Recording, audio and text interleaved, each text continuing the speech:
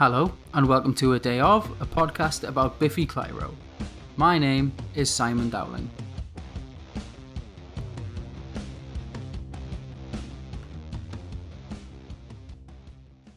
A few things happened in 2006-7ish that shook up the status quo for us weirder Biffy fans. The first thing, Biffy ended their relationship with Beggars Banquet and signed to 14th Floor Records, a subsidiary of Warner. Not inherently a bad thing. Major label signing was to be expected for a band that deserved it as much as Biffy did and put as much work in as they did.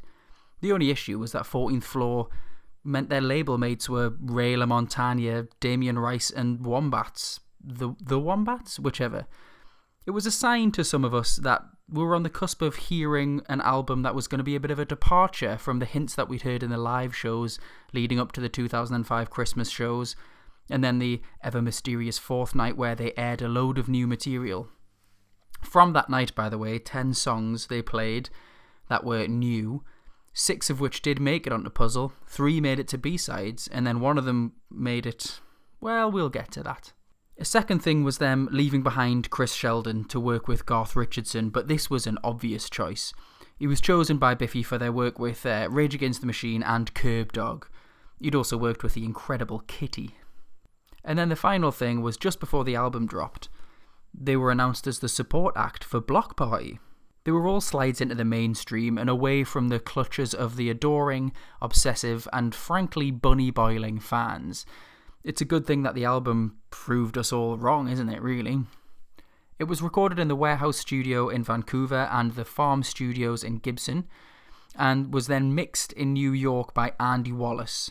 Now, Andy Wallace had mixed Jeff Buckley's Grace and Rain in Blood by Slayer. Simon credits him with giving Puzzle its sparkle. James described the recording as difficult, but that all recordings are difficult. Simon had a lot of bother with guitars. Ben drank beer with ice in it because it was warm and flat, but they all had their socks knocked off from the early demos. Puzzle came out on the 14th of June 2007. I remember my uni mate Ben lending me the money to get the deluxe edition that came with a DVD and an extra song. A departure, in inverted commas, from the Beggars era, Puzzle contains more accessible songwriting. I bring it up a lot, but to revisit that 80% 20% analogy I used for Black and Sky and Vertigo, Infinity Land was only 20% My Recovery Injection and only one word comes to mind, whereas Puzzle is 80% radio-friendly bangers. As stated on the Making of Puzzle short film on the special edition that Ben kindly allowed me to get, the less proggy attitude came from them allowing the grooves to breathe more and putting more of a focus on the lyrics, which I think definitely shows. The songs are less fragmented and disjointed and sectional. Puzzle also has artwork by Storm Thorgerson. He did Pink Floyd covers, man. I can only imagine how it must have felt having someone like Storm Thorgerson work on your album. They describe it as a dream come true, and Simon even refers to him as Stormo, which is really cute. They worked really closely with Storm, letting him into the emotional space that the band were in, allowing him to basically create artwork that better represented the feel of the album. He obviously works on subsequent albums as well, so the relationship clearly worked. The rise in their career following Puzzle was slow, but it was clearly visible. It wasn't quite the jump in headline status we got following like Only Revolutions and Opposites, but for example, Biffy supported Rolling Stones in Europe within weeks of the album's release. They played about 40 shows in North America in 2007 and toured almost relentlessly, both headlining marginally bigger venues but also supporting bands in even bigger ones. They played Madison Square Garden with Queens of the Stone Age.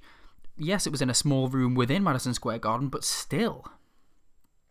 Puzzle is an album that deals head-on with the sad loss of Simon's mother.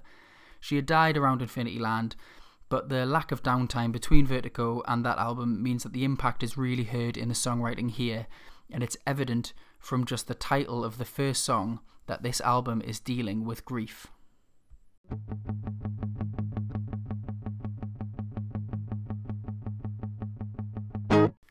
I first heard Living Is a Problem, the album opener, on March 13th, 2007, as Zane Lowe's hottest record in the world. This was the first time Mon the Biff was said, as mentioned in the 57 episode. I was sat in my uni kitchen with a few of the people I shared it with, and it blew me away. That opening, when aired in full on the radio, is fucking incredible.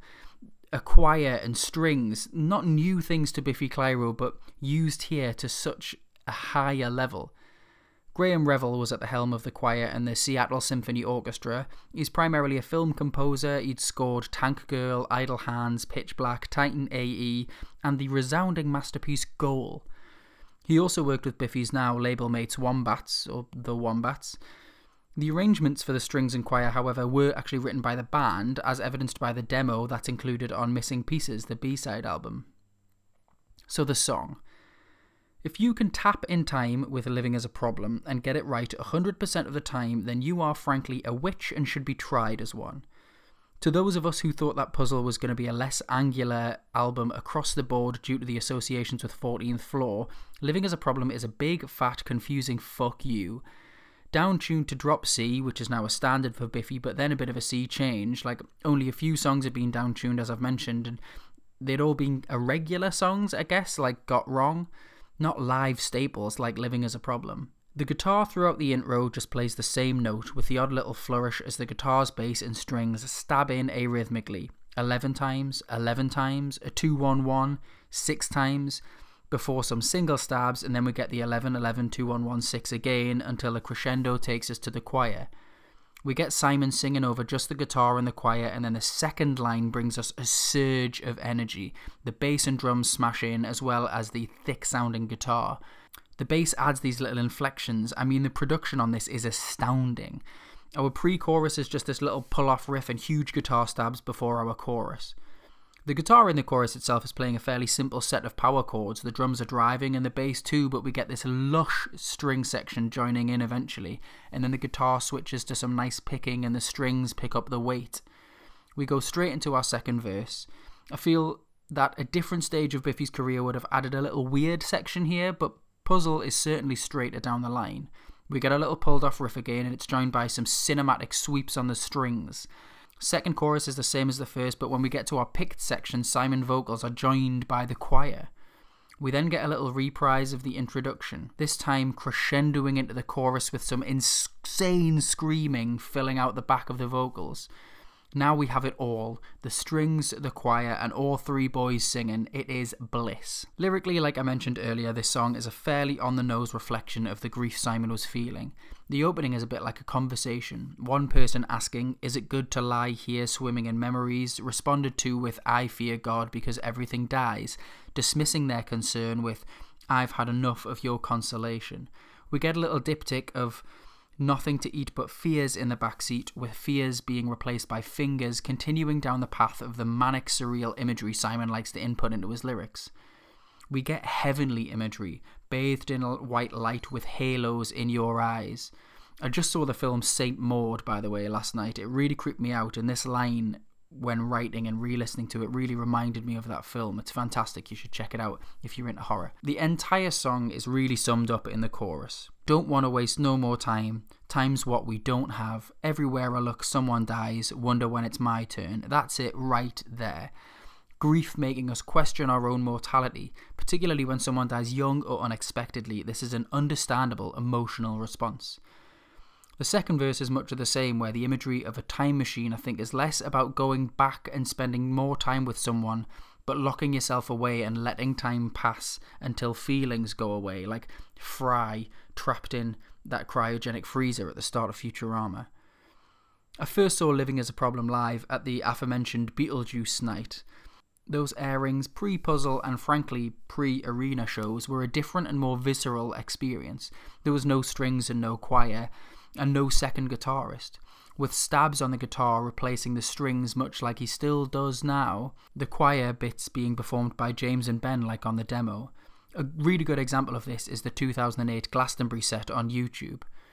I've not yet mentioned the music video as well. It features a scruffy looking band playing in some sort of catacombs or sewer, the sort of place you'd see Ethan Hunt meet his team in a Mission Impossible film.